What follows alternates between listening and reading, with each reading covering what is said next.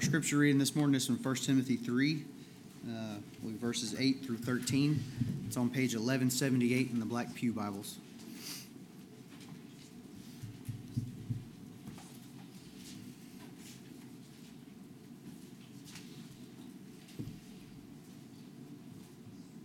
Deacons likewise must be dignified, not double-tongued, not addicted to much wine, not greedy for dishonest gain. They must hold the mystery of the faith with a clear conscience. And let them also be tested first, then let them serve as deacons if they prove themselves blameless. Their wives likewise must be dignified, not slanderers, but sober-minded, faithful in all things. Let deacons each be the husband of one wife, managing their children and their own households well. For those who serve well as deacons gain a good standing for themselves and also great confidence in the faith that is in Christ Jesus. You would read through books and study through books. We are studying through this book, 1 Timothy chapter 3, verse 8. We have an outreach here at our church. It's one of the bigger outreaches we do all year. It's a wildlife supper, and it originally started out for men, and now it's kind of evolved, and everybody comes. But it's the first Saturday in March, and it's a wild game supper, and we have different ones, people from our church, people from friends of ours that come and help us cook, and the food is incredible. We have tons of food, and it's always really one of the highlights of our year. And we got started on the wildlife supper early this year as Miss Terry Baber killed this 10-point buck on Beaver Road this week, and we're going to have a kind of a contest to see who killed the biggest deer, and my bet's on you, Miss Terry. So you got something, Mr. Bobby. There's your competition right there, buddy. That's a pretty big deer. It's in velvet, but she one shot is all it took. She hit it with her Subaru, and that sucker went down without. It didn't even kick. It didn't even kick. It just hit it, and it was dead. But unfortunately tore her car up, but we got one down for sure. So anyway, I said, that's why we have insurance right there, right, here in West Tennessee. But 1 Timothy chapter 3, verse 8 through 13. Stephen Cole, he's a pastor in Arizona. He tells the story of a farmer who had a team of horses in which one horse consistently worked harder than all the others. The farmer said, they're all willing horses. The one is willing to pull, and the rest are willing to let him. Sadly, that's often how it is in the church, isn't it? Everybody's willing. Some are willing to work, and the rest are willing to let them. And that's true everywhere, right? Not just at church, but in your business, in your corporation, in your office. We see that oftentimes. And Paul here, he's urged Timothy as his representative there in Ephesus. Paul has gone to Macedonia. He's left Timothy there in Ephesus to take care of some things and help teach the church, right? Because there's false teachers there in Ephesus that they misunderstood the gospel. And they misused the law. Among those who had shipwrecked their faith were Hymenaeus and Alexander. Paul goes on to instruct Timothy, prayer should be a big part of the church's life. We should pray for those in authority, with the result being that the gospel is shared and lost are saved. Paul instructs Timothy on the organization of the church. What's our roles? What's a woman's role in the church? They're encouraged to focus on the inner woman much more than the outer appearance. A woman who pleases the Lord is a modest woman, right? She dresses modestly. She handles herself in a modest way. She doesn't look to have position of authority over men that are such as teaching and preaching, right? The reason for that, Paul gives us, is because of the created order and because of the order in which mankind fell in the garden. We looked last week and looked at male roles. The teaching and preaching in a worship setting like we have here is for a man, a pastor. But not everybody can pastor. Not everybody can be an elder or an overseer. They have to meet qualifications given to us in Scripture. Integrity, fidelity to one's wife, if he has one. He has to be stable, not worldly, with a good track record for shepherding his own family. He should be looking to replace himself, right, in discipleship through the handling of the Word of God. And today we are looking at deacons, the second role or office of the church. So we look at a deacon, his role, and the qualifications of the office, verses 8 through 12. Well, what is a deacon? The word deacon just means servant. And you might say, well, aren't we all supposed to be servants? And the answer is yes, we're all supposed to serve in the church. Remember, we looked at the qualifications for a pastor, and as was said in small group this morning, Hunter taught us that we all should try to attain and have these qualifications. So that's for the pastor.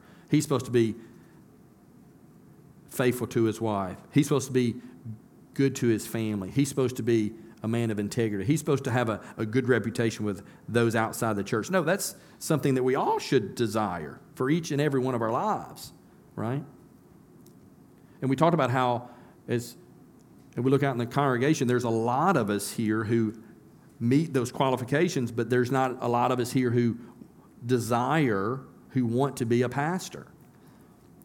Same is true for a deacon.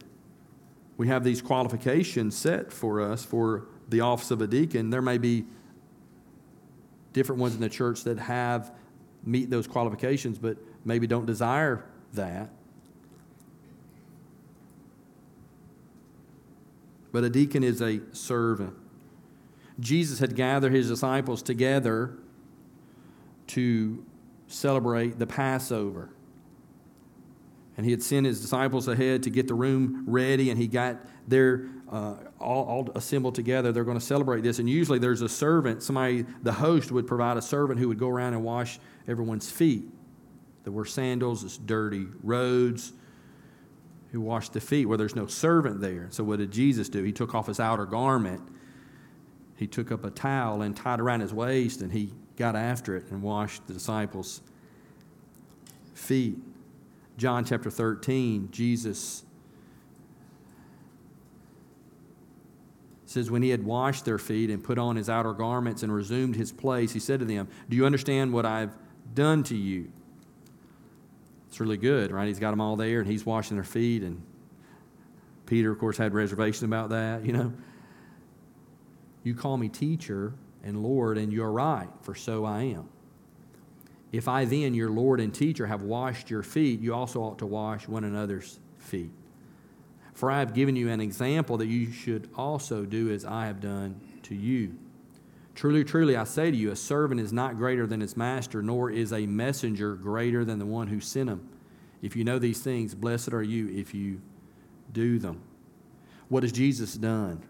Right before he's arrested, this is one of the last things he does for his disciples, right? He washes their feet and says, as I've done for you, emulate this example.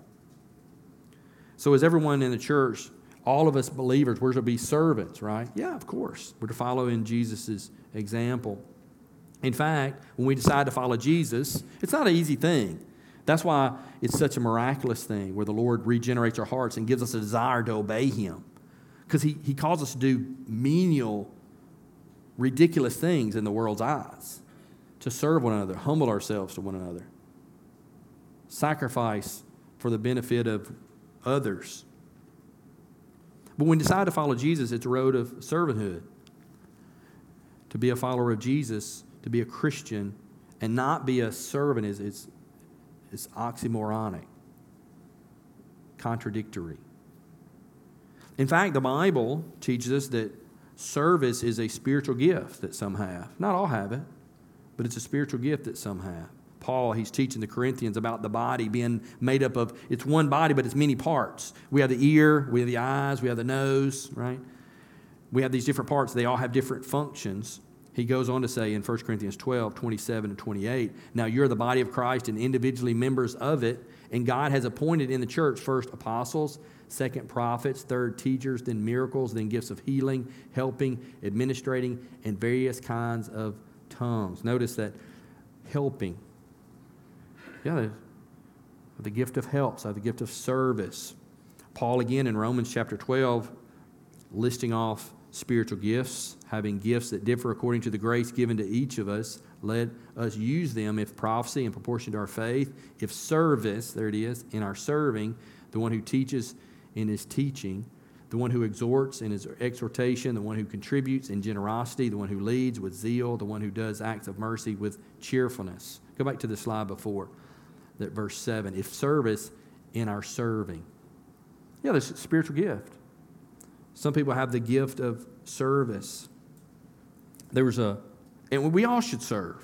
We all should serve. We should serve the church. We should serve one another.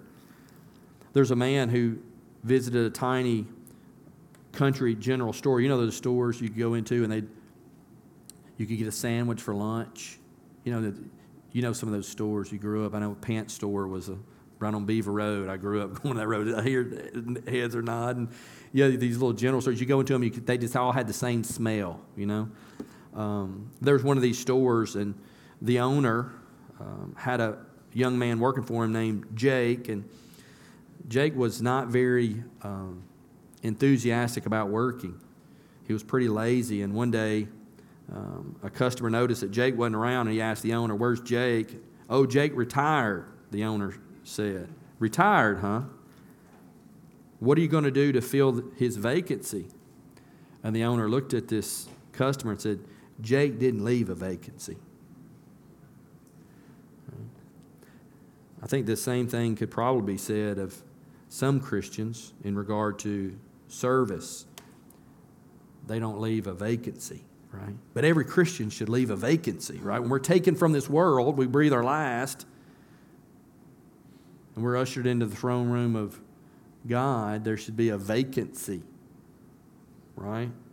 Because of our service to the Lord. So we're all called to serve. But there's this office of service, this office of deacon. And what's the difference between a pastor and a deacon? If you look at these qualifications, they're very similar. A pastor, as we said last week, is a shepherd who gives direction, he gives vision, leadership. He teaches the word. A deacon is one who provides takes care of physical needs of the church. We said earlier, even in our small group time, that oftentimes deacons, because the qualifications are so similar, deacons, you'll see a lot of times, will become pastors. And it's not, this is a stepping stone, because they're completely different offices. But that because the qualifications are so similar, oftentimes those who serve, they sometimes will become pastors. Both a pastor and a deacon, they have good character. Their fidelity is a must. They must be good shepherds to their families. But the two offices are different in function and in authority. The pastor is a more authoritative role because it's a teaching role. He's handling the Word of God. He's providing vision for the church, where the deacon is a serving role. The shepherd manages and rules over the affairs of the church. So he manages, he shepherds. And think about that as a pastor. We talk a lot about false teaching. We have to correct false teaching. We have to point out error when error is taught, because that's dangerous and it can destroy a church. But maybe said that churches can fall apart from mismanagement just as easily as false teaching if a pastor isn't shepherding wisely. But a pastor has authority as a teacher of the word. He serves, he rules the church. In fact, look at chapter 5, verse 17. It says, "Let the elders who rule well be considered worthy of double honor, especially those who labor in preaching and teaching." You see that word rule, and for us, when we see that from a worldly perspective, rule has a bad connotation. But that's not the case here. Who leads and shepherds and guides, ministers. That's the picture there. It's not a heavy-handed, right, leadership. We talked about that last week. But the deacon serves the church by helping with physical needs. They are servants. In fact, the word in the original language is translated servant every time except 3 here in 1 Timothy chapter 3. And there's one time in Philippians chapter 1, verse 1, where the office of a deacon is dealt with. Turn your Bibles to Acts chapter 6. this is the first time we see, first time we're introduced to the office of a deacon in the church. Acts chapter 6, the church has been born, the Spirit of God has come on the day of Pentecost, and many people were being saved. Believers were sharing their possessions. They had a really sweet fellowship. If you read the first few chapters of Acts, really sweet fellowship after the Spirit of God fell at Pentecost. The believers are given the Spirit of God. They're very benevolent. They're taking care of one another. There's a family atmosphere. There's a lot of signs and wonders that accompany the apostles. And then we get to chapter 6. Look at verse 1 through 7. Let's read that together. Now in these days, when the disciples were increasing in number, a complaint by the Hellenists arose against the Hebrews. Now Hellenists are the Greeks. Their widows were being neglected, they thought, because their widows were being neglected in the daily distribution. Verse 2, and the 12, this is the disciples, summoned the full number of the disciples and said, it is not right that we should give up preaching the word of God to serve tables. Therefore, brothers, pick out from among you 7 men of good repute, full of the Spirit and wisdom, whom we will appoint to this duty. But we will devote ourselves to prayer and to the ministry of the word. And what they said pleased the whole gathering, and they chose Stephen, a man full of faith and of the Holy Spirit. He'll prove that, won't he, when he's stoned? Yeah, he speaks the words of Christ, and he's so Christ-like. And Philip, Prochorus, Nicanor, Timon, Parmenas, and Nicholas, a proselyte of Antioch. These they set before the apostles, and they prayed, and they laid their hands on them. So this is an official office. They set these men aside and they laid hands on them. They prayed for them to do a certain work. And what is their work to do? Is to take care of the physical needs so the apostles could do what? They could focus on teaching the word. So the deacons in 2023 do the same. They serve the church in such a way that the pastor doesn't have to neglect teaching to take care of physical needs. The deacon's work is to complement the elder's ministry of the word, the elder's ministry of prayer. So the deacon, what does he do? He leads the church in ministry of service to those who are in need. Lincoln Duncan says this, God invented deacons to be the example of Christ in tangibly and concretely loving and serving the congregation in our midst. So that's what a deacon does. It helps the pastor take care of physical needs in the church. But notice the results of their work in verse 7. What happens when deacons they serve and they take care of physical needs in church? The word of God continued to increase, and the number of disciples multiplied greatly in Jerusalem, and a great many of the priests became obedient to the faith. So it's a serving role, taking care of physical needs in the church. There's some misconceptions about deacons, right? Let's talk about a couple of those. One is deacons run the church, and for some of you in your tradition, whatever you grew up in, maybe you had the deacons, and they ran the church. They made all the decisions. They acted like a pastor in many instances. Now, at our church, we have deacons in our church. Ronald Kidd, Mike Hartsfield, Bo Gross, Chris Wilkes. Those are our 4 deacons. Now, what happens, we have small group leaders, and me as a pastor, I bounce things off of people a lot in leadership, people that have integrity, people that have wisdom, people that love the church. I'll oftentimes meet with them and ask them questions and bounce things off of them, get feedback. And it just so happens that some of those are deacons. Some of those men are deacons. They serve dual roles. They serve as a deacon, they serve as a small group leader, and they wear many hats in the church. But for some of you, this misconception, the deacons run the church. They decide, they make the decisions of the church. Another misconception about deacons is that they serve like a political office, like a governor serves a term. They have a term, right, or a representative of some politician. They're fulfilling their term. But a deacon's role is a serving role. It's just serving, taking care of physical needs in the church. Now, we here at our church, because we have deacons who serve, but also they love the church, there's times where we do lean on them. Hey, what do you think about these? But in our church, it is a serving role. Look at verse 8. Let's look at some of these qualifications. Some of these are so similar from last week, we won't belabor some of these, but verse 8, likewise, or in the same way, many of these are parallel prerequisites for being a pastor. And notice, just like being a pastor, the qualifications are about character. It's about morality. It's not so much about skill set. It says that they should be dignified. Well, some translations will translate that worthy of respect. Yeah. Be dignified. They should be dignified men. They should be respectable. We saw that last week. Not double-tongued. Not one who... There's people who have control of their mouth, who doesn't tell one person one thing and another person something different to try to please everybody. Ken Hughes, he had a good illustration. He says a deacon's one who's not afraid to sell the family parrot to the town gossip.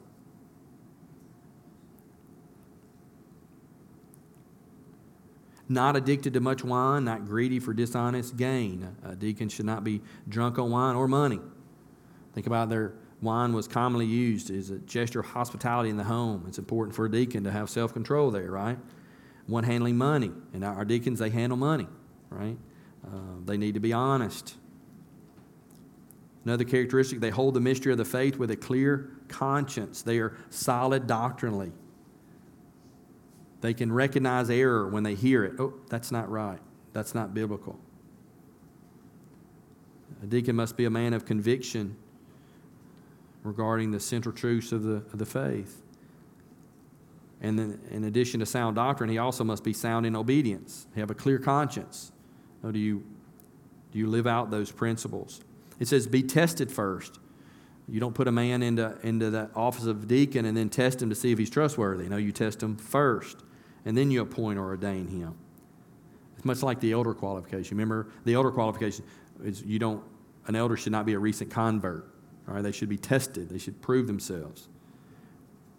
The husband of one wife, again, a parallel qualification of a pastor. This is speaking of fidelity, faithfulness to one spouse. They should manage their children and their household well.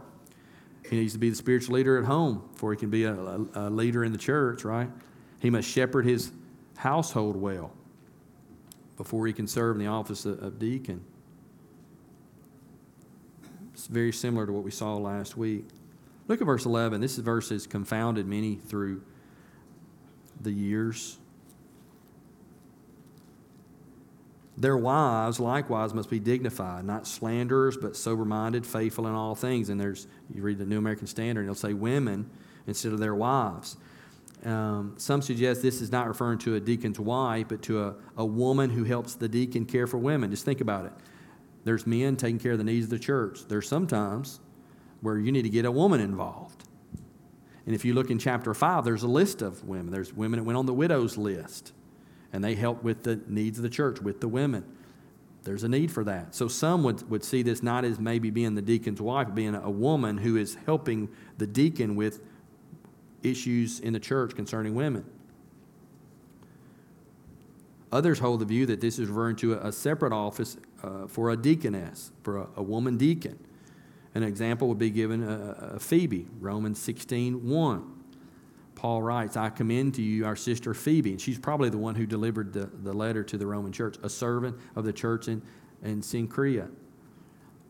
Our sister Phoebe, a servant of the church. The same word used translated deacon, but here it's translated servant.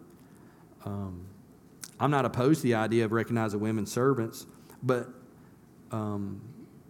and I wouldn't land too firmly on opposing that view, but I don't think that's what Paul is doing here. Among other reasons, it'd be odd for Paul to begin by discussing male deacons, verses 8 through 10, then shift to a female deacon in verse 11, and finally return to male deacons with his emphasis on their being commendable husbands and fathers in verse 12. I just think it's an odd reading. I don't think that's the natural reading of the text. The most natural reading seems to be that because of the public nature of the deacon ministry, wives of the deacons must be especially careful, right, with the things they say, exhibiting good judgment, right, and helping him in the work of the ministry. Or possibly it could be referring to women who help the deacons. They're not necessarily his wives, but they're women in the church. And I call on women in the church often, right? Jenny's doesn't have the time, then I call on women in the church who are godly, faithful women. Hey, can you help me with this issue? Right? Hey, can you meet with so-and-so? Hey, can you give so-and-so a call? Hey, can you check with this and take care of that? Yeah, and that could be the case here. This is not necessarily an office of deacon, a formal office, but it's women who are helping the deacons. So I believe that could be true. And I could see that having the office of a deaconess being helpful in the church, but I can't say with much conviction that this verse is proposing that, but I could be corrected. I think we land softly there, but all of those things are okay. All right? Look at verse 13. Deacons who serve well will be rewarded. For those who serve well as deacons gain a good standing for themselves and also great confidence in the faith that is in Christ Jesus. One who serves faithfully and as a deacon in the church, they're going to be respected in the church, right? There's honor there in being faithful to that office, but you'll also be honored by the Lord. What's a deacon do? He puts others before himself. Jesus said in the parable of the workers of the vineyard, the last will be first and the first last. So I think there's a respectability and honor that comes when you have a man who continually puts the church's interests above his own. Matthew 23:12, whoever exalts himself will be humbled, and whoever humbles himself will be exalted. And that's what a deacon role is, right? You're not attaining this power. It's not a power grab. Hey, I want to be a deacon in the church so I can make decisions in the church. No, it's a servant role.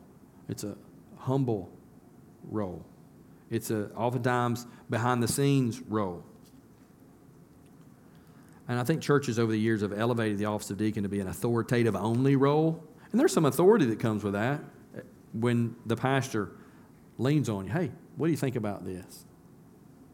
Let me run this by you and get your counsel on this. But when you have a deacon in an authoritative only role, you know, they run the church, but they don't serve the church. That happens, unfortunately. And that's not true of ours. I'm thankful for that. We have men who are dignified, who self-controlled, shepherd their families well. They continually put others before themselves by serving the church. What happens? There's an esteem there. They're thought well of. They're honored, and the result is some level of authority, right? Not a heavy-handed authority, but just because they're respectable. And we look up to people like that, right? So application, what do we do here with this text? Well, I think we'd be thankful for our deacons and their service, right? I'm thankful for Bo Gross. I'm thankful for Mike Hartsfield, Ronald Kidd, and Chris Wilkes. And it very seldom does a week go by they're not saying, hey, Pastor, what can I do? What needs to be done? And there's things coming up all the time. And of course, Morgan and I, we're here, right? If you're not, Morgan is our pastoral intern. He works here at the church, and there's things that happen physically all the time. And they're continually asking, hey, what can I do? Hey, I'll take care of that. Hey, I'll come by, you know. And what happens is because we're here during the day, it's easier for us to take care of a lot of those things. But sometimes your schedule gets crowded, right? Like, hey, you mind taking care of these things and checking in with this person and doing that? And they do those things, and it frees us up to prepare and teach and do those things that we. So be thankful. And also, I think, ask the Lord to raise up others to serve in that role. And we have several men in our church that meet these qualifications who will begin the process in the near future of making them deacons in our church. And I think, secondly, strive to meet the qualifications the Lord sees as fitting of a servant in the church. These are qualifications we all should desire, right? To be, whether you're a man or woman, you're a student, you're an adult. Yeah, these are qualifications the Lord sees as fitting, I think, anybody in the church. But I think this is, deacons are helpful, and it's a need in the church, and I'm thankful for ours. So let's be prayerful. Let's be thankful.